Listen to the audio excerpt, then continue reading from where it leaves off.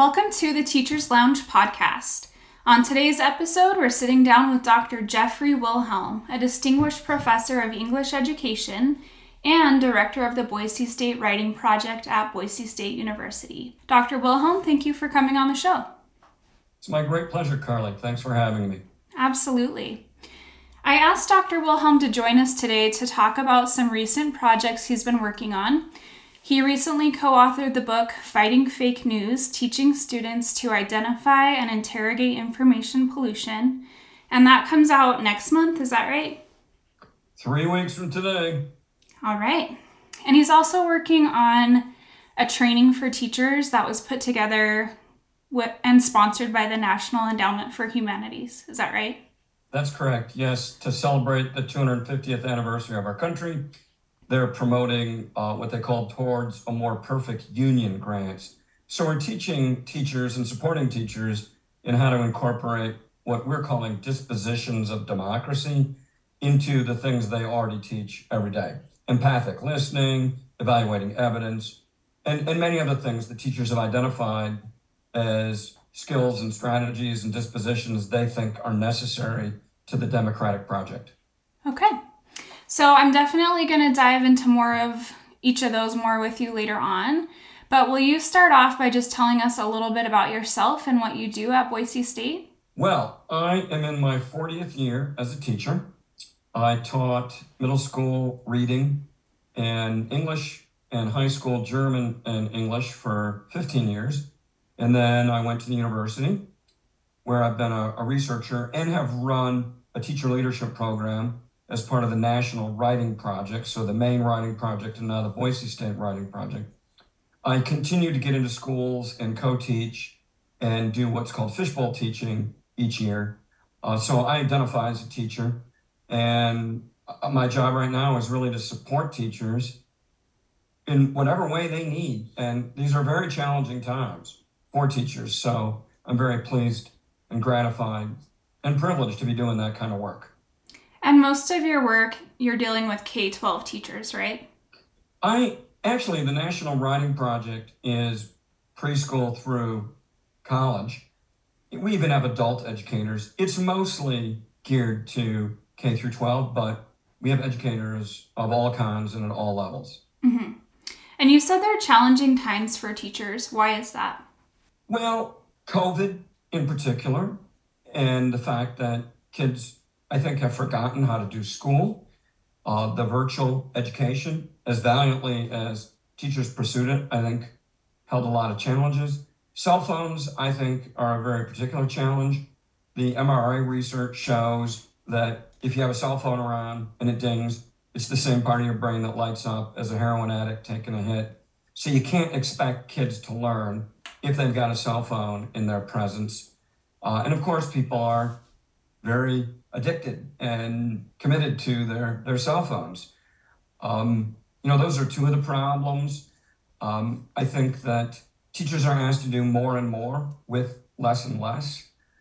I think that there's many other challenges facing teachers. In Idaho, the governor's new pay proposal is most welcome, but there's no dedicated funding for facilities, for instance, and we're still going to have teachers who are lower paid than the states around us. And when you look at working conditions, Idaho teachers generally have working conditions that are much more challenging than those of surrounding states or other places in the country. So, and I do think that though most people support teachers, understand what they do, that there are many people who don't support teachers. And there are organizations like the Idaho Freedom Foundation and Liberty Moms who actually attack teachers. So it's difficult to do the challenging work of teaching in the best of times. And in these times, I think there's a lot of additional challenges. Okay. So tell us about your new book, Fighting Fake News, which is about to come out. Who is this book for, and why did you feel it needed to be written? Well, the book is primarily for elementary through college level instructors. However, we think it'd be of great interest to the general public as well. The reason we felt it was important to write was, number one, culturally, you see how prevalent social media is and artificial intelligence. And of course, fake news has become a term of art in our society. And the stakes are very high. You certainly can't have a democracy without a fact-based worldview. Judge Amy Berman has said that from her bench. The historian Timothy Snyder has said, when you give up on establishing facts and truth, then tyranny certainly will follow. Hans Rosling's made the point that you can't do disciplinary work or professional work or make the best personal decisions or family decisions or policy decisions without understanding facts and having a fact-based worldview. He says a fact-based worldview is like having a GPS. It's way better for getting you where you want to go. And there's a lot of kids who have despaired of establishing facts. And there are teachers who have despaired of being able to teach kids to identify and interrogate information pollution. And so we felt it was necessary to look at the research from across the cognitive and learning sciences about why we're so susceptible. And it turns out that our minds evolved for survival. And that means that we have cognitive biases like confirmation bias, which confirms what we and our friends and our tribal group already believe.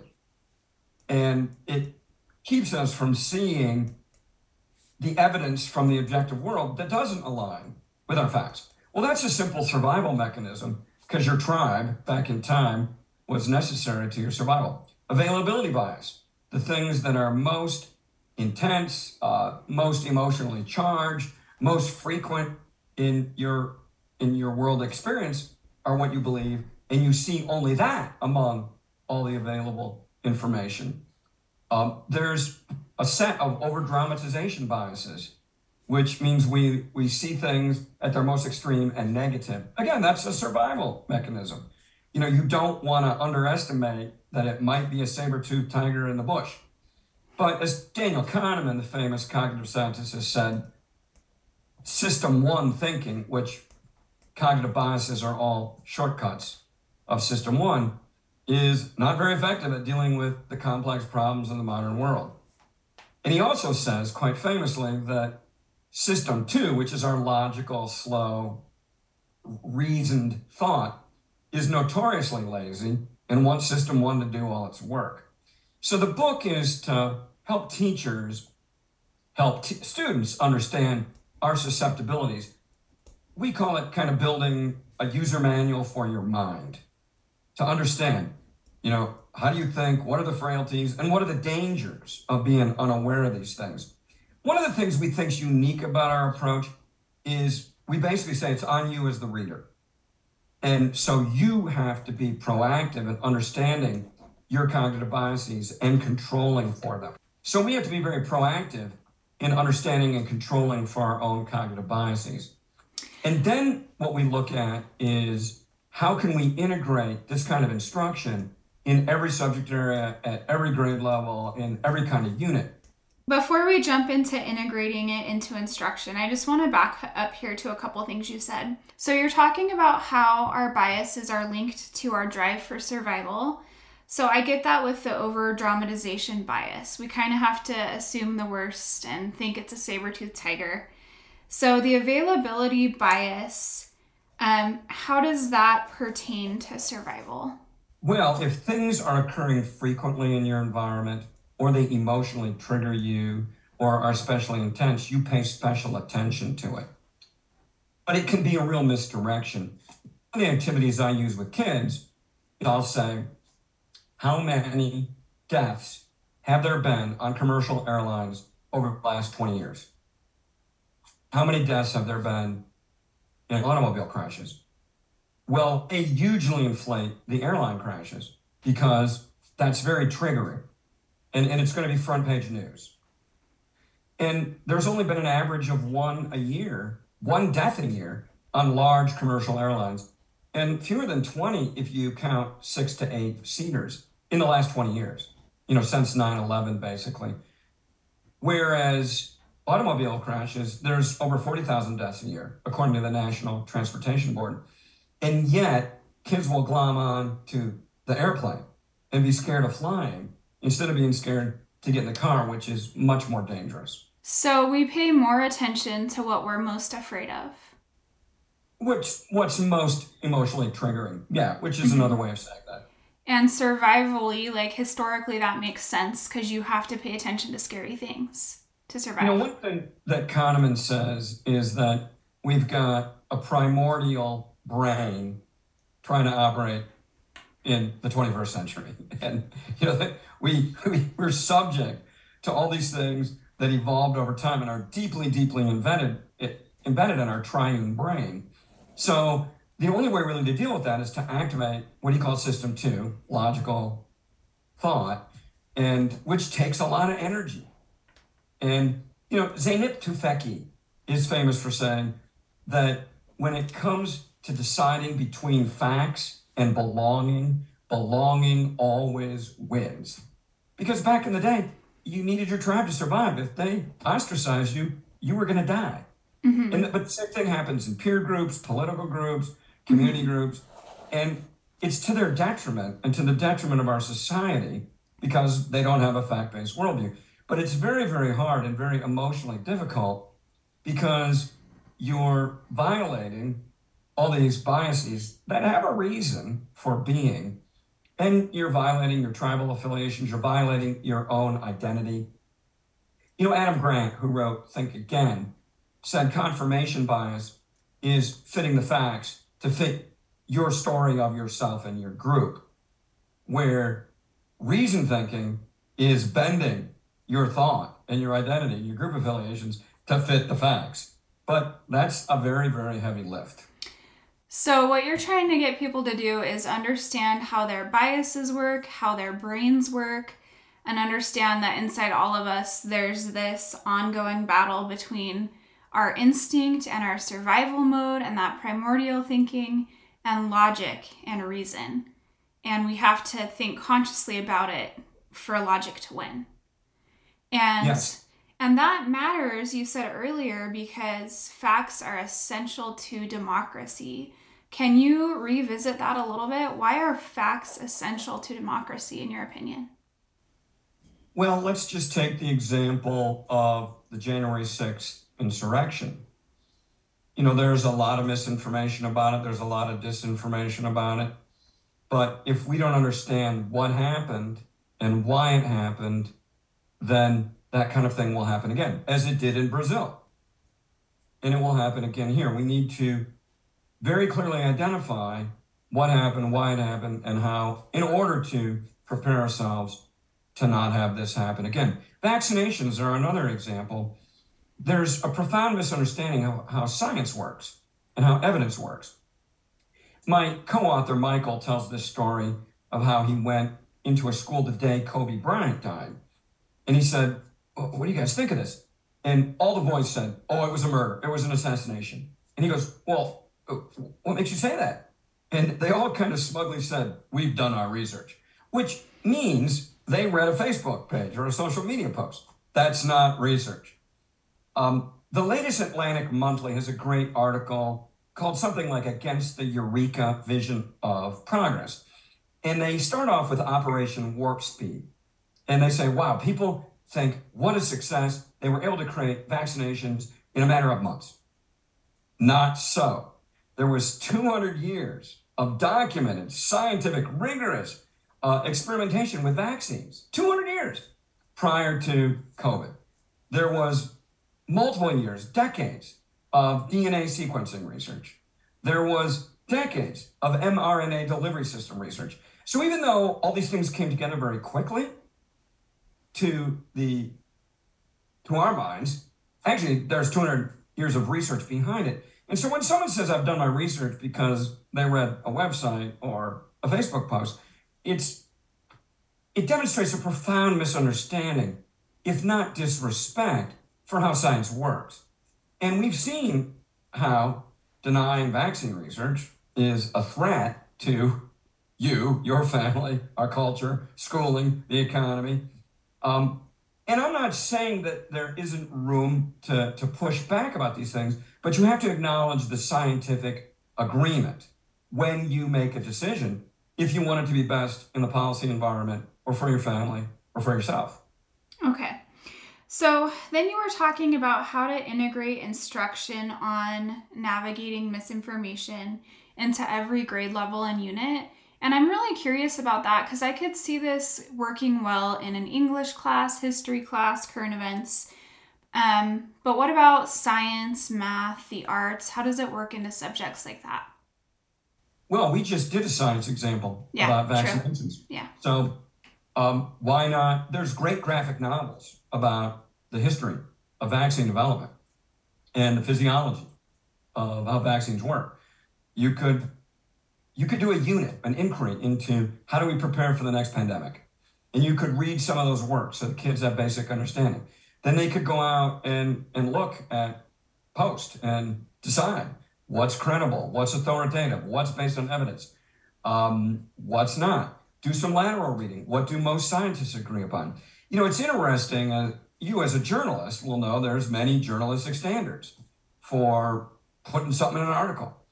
And you retract something if it's found not to be correct, and you revise. That's how disciplines and communities of practice constitute knowledge. I think a primary thing we need to do in school is help kids understand how is knowledge constituted and develop respect for it and be able to understand when something doesn't fit those standards of constituting knowledge. And there's some great graphics of conspiracy theories and how they actually deviate from the constitution of knowledge. I want kids to understand that as well. So science is filled with information pollution. Scientific discussions are filled with information pollution. Math, there's so many ways of skewing data. A book I read in graduate school was Lies, Damn Lies, and Statistics. Because, as a researcher, there's so many ways to portray this. And I can, noodle around with the display and representation of evidence to make it polluted. So all of these things, I think in any subject, in literature, we have unreliable narrators. In history, we got different historical accounts. The whole idea of herstory is that the story we get told is to privilege the winner. And we never get to hear from women or marginalized populations who are clearly part of history, or from the losers. One of the best units I ever did was on the American Revolution, looking at the British point of view and the Tory point of view, which we never consider in this country, but was part of the conversation at the time. So tell me, I can see a lot of lessons for this at the secondary college level. What might an elementary lesson on navigating misinformation look like? Well, let's just take this example. When my daughters were in elementary school, there was a lot of illness in the school. And the teacher said, let's ask the question, why is there so much illness in our school? And is there something we can do about it? Well, it was so intriguing because the kids went around and found out that 28 of the 30 unit ventilators in the schools weren't fully operational. They found out that the chemicals for cleaning were stored right next to the cafeteria. Then they started getting into, what was being served in the cafeteria and why. And these were second and third graders. They were going wild. And think what they were learning about health, what they were learning about chemicals, what they were learning about air quality. And they actually wrote a letter to the school board and to the State Department of Public Instruction and got some funding to address some of these problems. So they were really becoming, as second and third graders, public intellectuals and agents of change. And they learned a tremendous amount doing it.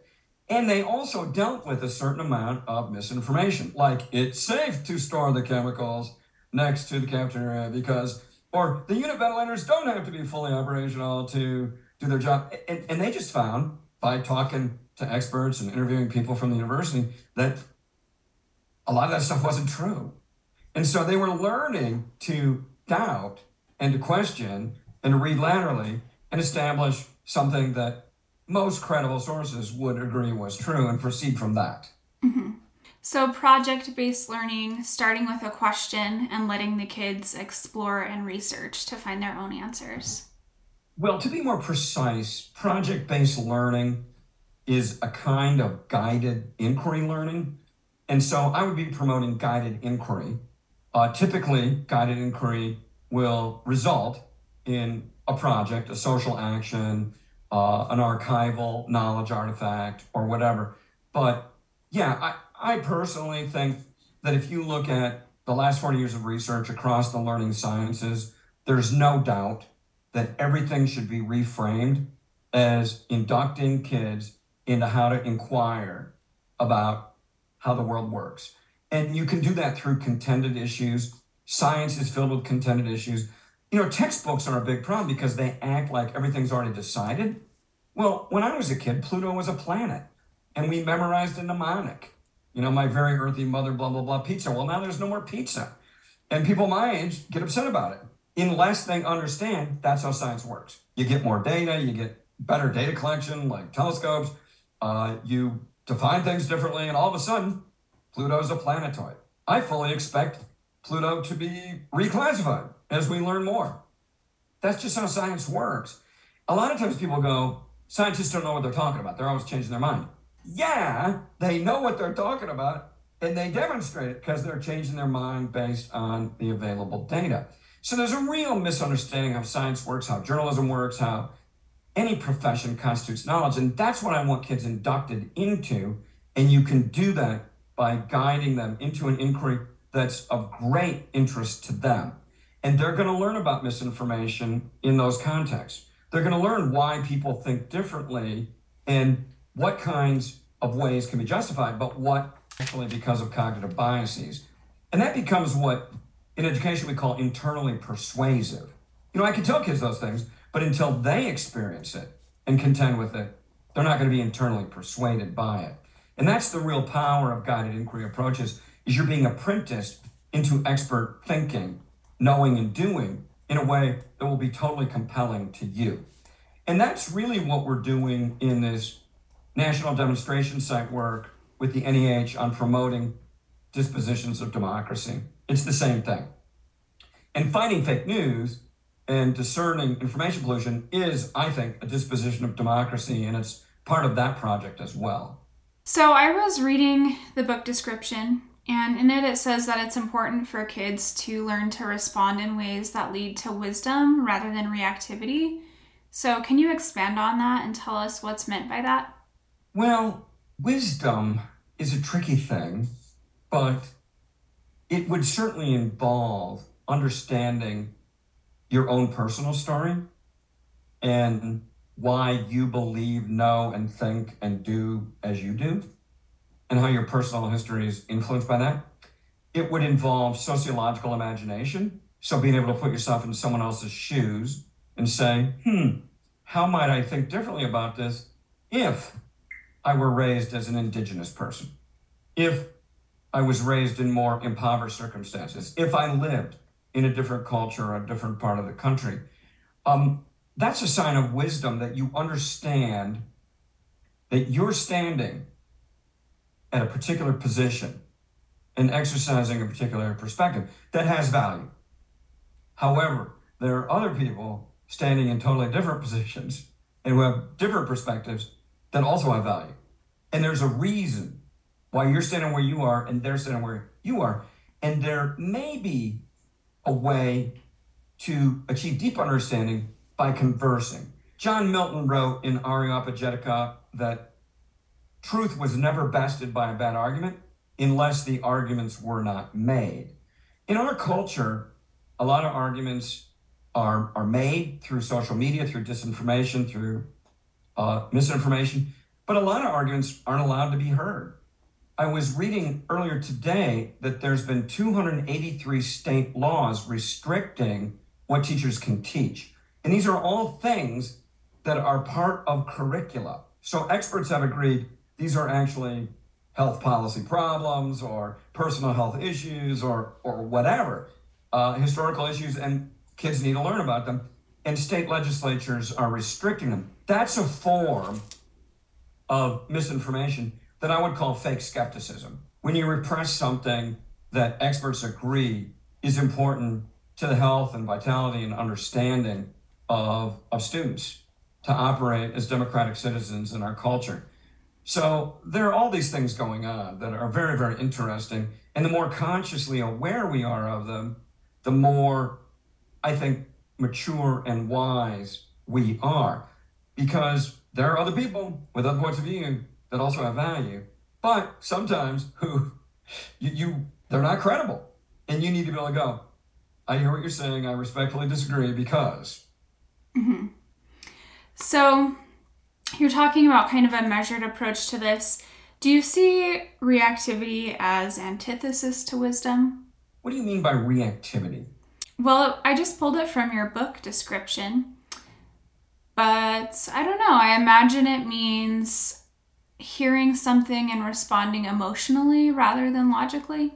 Yeah, I think that we're largely emotional and irrational beings. Daniel Kahneman estimates that 96% of all mental activity is what he calls system one or irrational. So if we want to achieve wisdom, we have to activate system two. And that means controlling or bracketing out your reactions, which you're going to have. By the way, the cognitive science shows that when you get emotionally triggered, that lasts 3 seconds unless you continue to cultivate it.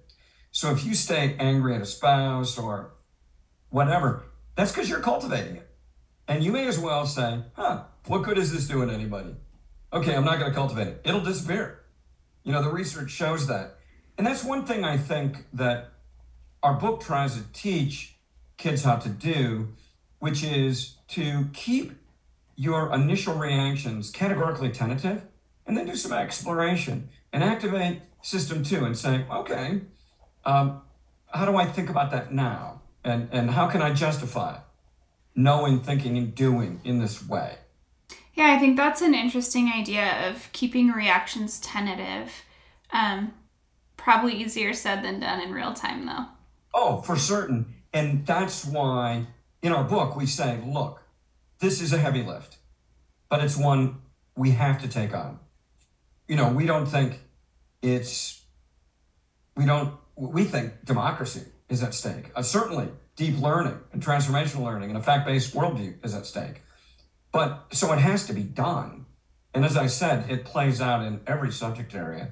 So it needs every teacher in every school in every subject area integrating this kind of work into what they already have to do if we really want to have a democratic society or the most fully functioning scientific community and the most aware public policy or whatever.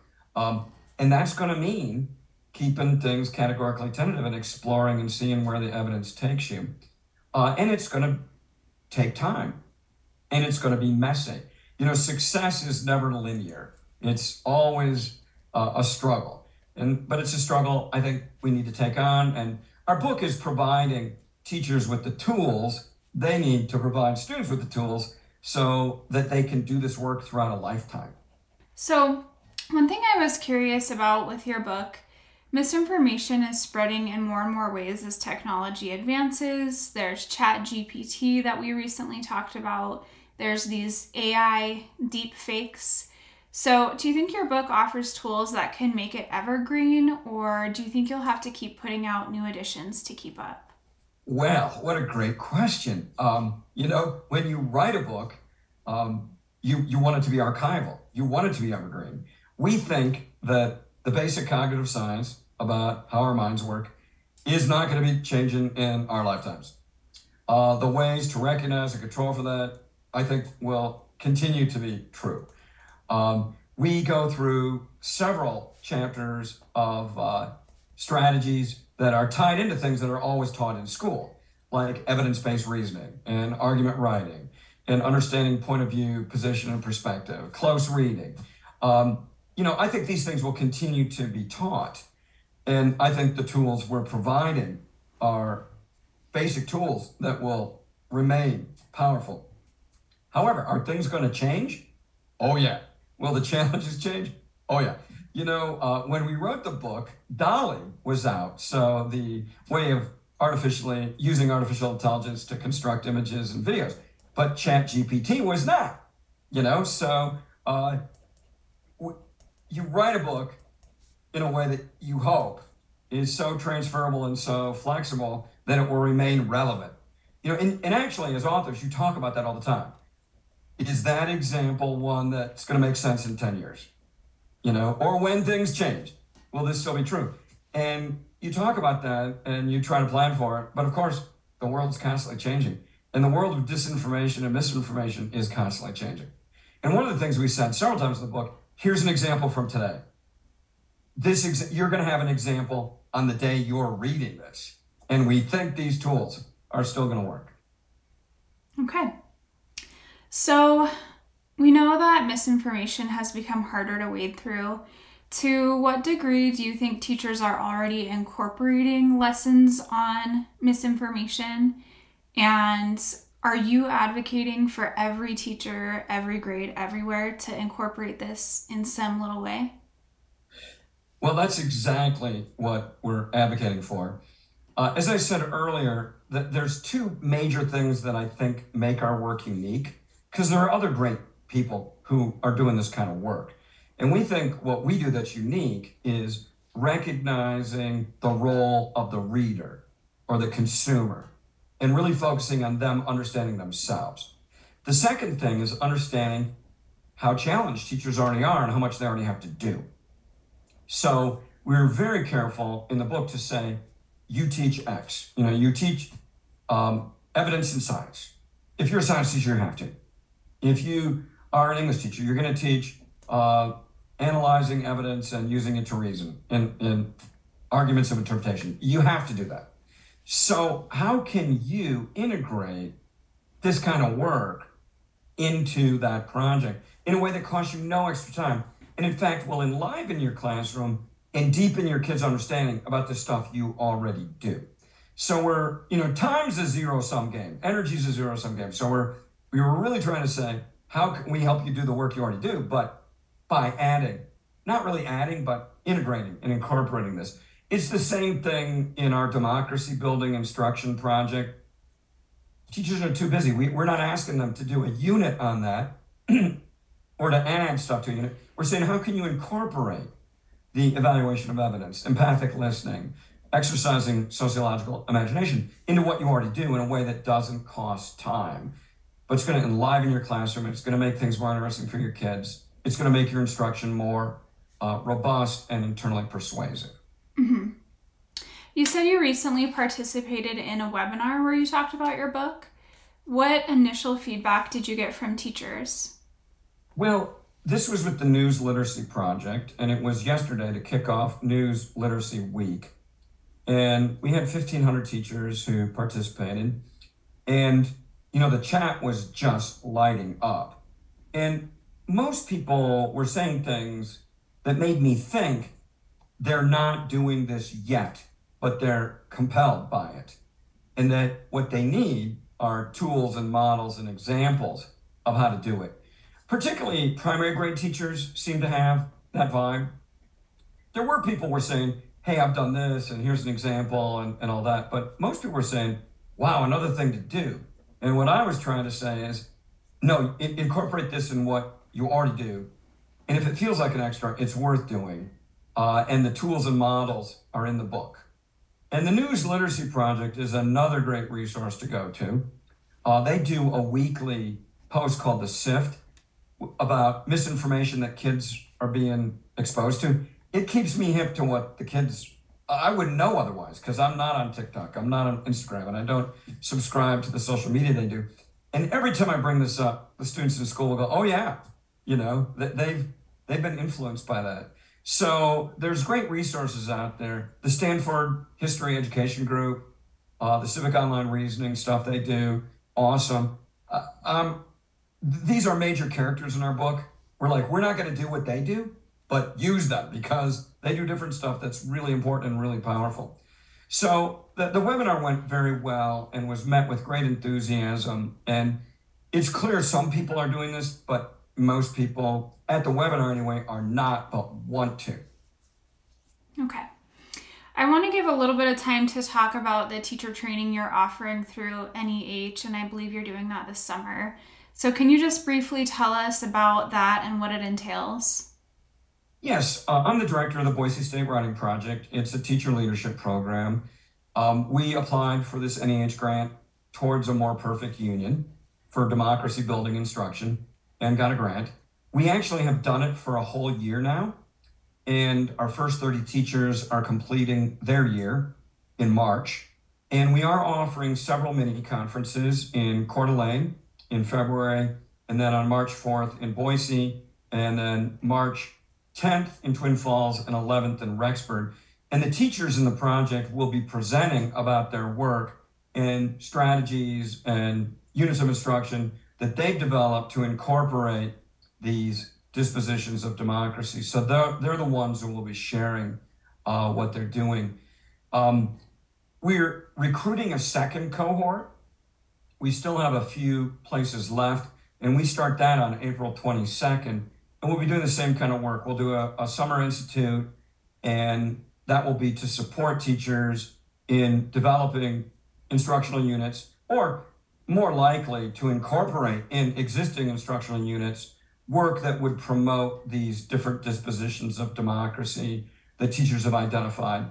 You know, what's interesting to me about this project, one of many interesting things, is that, teachers enter the profession because of deeply held commitments and values and hopes for themselves and for students and for the future and for our culture. And teachers are feeling more and more constrained by the kinds of laws I alluded to and other pressures from doing what helps them meet their deepest commitments. And one of the things that I've been most happy about the past work we've done this year is that teachers are telling us, wow, this is reviving me because now I see how to promote democracy, how to help my kids become their best possible selves, how to assist them into their full flourishing of a human being. Because if you don't have a fact-based worldview, you can't. If you don't know how to converse with other people, you are not going to have the deepest possible relationships. And so they feel like it's getting them back to their deep commitments, even if it's through the back door or the side door or the basement or whatever. I don't care what door they go through. They don't have to do a unit that directly addresses what are the dispositions of democracy. I think it's often more powerful through the back door or side door. So that's one of the really uplifting things that's happened in the Institute, is that teachers are reconnecting to their deep passions and purposes. So where can teachers sign up to be a part of that cohort if they're interested, and where can people find your book? Well, the book is at Corwin Publishers. So I imagine if you just typed in Fighting Fake News plus Corwin Publishers, it would come up. I know they're having deals for the launch of the book. I think it's 30% off. As far as participating in our institute, you'd have to contact me, and it is by invitation. Mm-hmm. So people have to write me an email, detail their interest. I would discuss with them what's required, and then we'll invite people for the last few slots that we have. Okay. So if any teachers are interested, you could probably just Google Dr. Jeffrey Wilhelm, Boise State, yeah, and the email will come up. Right, and I'm at jwilhelm@boisestate.edu, which is easy as well. There you go. Okay. So I want to move into the last segment of the podcast, which is the lightning round. Before we do that, do you want to add anything else about your training session for teachers or your book? I'll just say that the Boise State Writing Project's been around for 20 years. We usually do a fellowship program every summer. And the National Writing Project has been designated by many think tanks like the Ford Foundation and the Carnegie Commission as the single most powerful professional development program in the history of North American education. And so we're very proud to be part of that tradition and to do the work that's necessary to support teachers in doing their very, very important work. Okay. So for the lightning round, I've got 3 questions. I ask these to every teacher guest who's on my show, and I just ask that you take a quick minute or 2 to respond to each. Are you ready? Ready. All right. Question 1. What's your favorite part about being a teacher? First of all, I want to say that I identify as a teacher, but I'm a university professor, and I teach in schools as a guest, as a co-teacher, I'm not a school teacher. They have a way tougher job than me. And I recognize that. And I do whatever I can to support them. I identify as a teacher, but I know I'm not doing what they're doing every day, going in there and doing the really hard work in the trenches. My favorite thing right now is helping teachers to do that work because they don't get the support they need from the legislature, from the public, through funding. And so whatever I can do to help them do their all important work, that's what my favorite thing is. Okay. What has being a teacher/professor taught you, and what has been its greatest lesson? So I'm thinking of two instances. One, when I was a junior in high school, and I had a teacher named Bill Strom, who I'm still friendly with. And I was always a good student, and I always got great grades. And I got like a C in my first paper in AP English my junior year. And I went to him and I said, I don't understand this grade. He goes, "Are you here to learn?" And I go, "Well, yeah, I actually wasn't. I was there to complain." He goes, "All right, sit down." And he went through the paper with me step by step and explained to me things like that I've been talking about today. What constitutes good evidence? How do you reason about evidence to generate to a claim? How do you back that reasoning if you think someone's going to disagree with you? And it was like a light coming on in so many ways. I learned a lot about argumentation and about evidence, but that stuck with me to today. But I also learned if a teacher sits down with you and explains things in conversation patiently, that you can help students have breakthroughs. And I also learned I better come to learn. That better be my job. Not the grade, but I'm here to learn. So I'll just end with that story, but I've had many others with teachers throughout the years. Yeah, I love that idea of a student coming to you with a concern about a grade and starting the conversation with the question, "Are you here to learn?" All right, last question. What advice would you give a brand new first-year teacher? It's going to get better. I work with early career teachers. I've run a mentoring group for early career teachers for several years. And, they come and they're all struggling. And I'll say, look, this is typical. It's going to get better. Don't be making any decisions now. It's something you learn to do, and you learn how to handle all of the different demands. One of the things we do in those sessions is they have to tell us a gorilla, something that's bugging them, keeping them awake, really stressing them out. And then they find out that everybody else in the group has the same gorilla. It's not about them. And I'll tell them, I've been teaching 40 years. I got that gorilla too. Here's how I deal with it. Then we do gotchas. So something that you did that was a home run. It was amazing. And they learn from each other. And one of the things they're not doing, they see the issues, they see the challenges, they see the problems. They don't see their successes. And that's because they're deeply committed. They want to be successful every day. And I go, you know what? Teaching is like baseball. You don't win all the games. You don't get a hit every time you go to bat. You get a hit 3 times out of 10, you're an all-star. You win 60% of your games. You're going to the World Series and you're world champ. That's how teaching is. So don't set an impossible standard. Be part of a network, which is what the National Writing Project's for. It's what my mentoring groups are for. That's going to support you and help you to see that you are making a difference and that you only have to win 6 of 10 and you're an all-star. I think that's great advice. I think a lot of teachers out there are perfectionists because you want to do the absolute best for every kid every day. And it's hard to know that a lesson could have been better, but you're right. That's just how it is. Got to focus on the successes too. I like that. All right, Dr. Wilhelm, thank you so much for your time and being with us today. We really appreciate it. It was my great pleasure. Thank you, Carly, for having me. For tuning in to the Teachers Lounge podcast. And don't forget to go to idahoeducationnews.org for all the latest. Have a great week.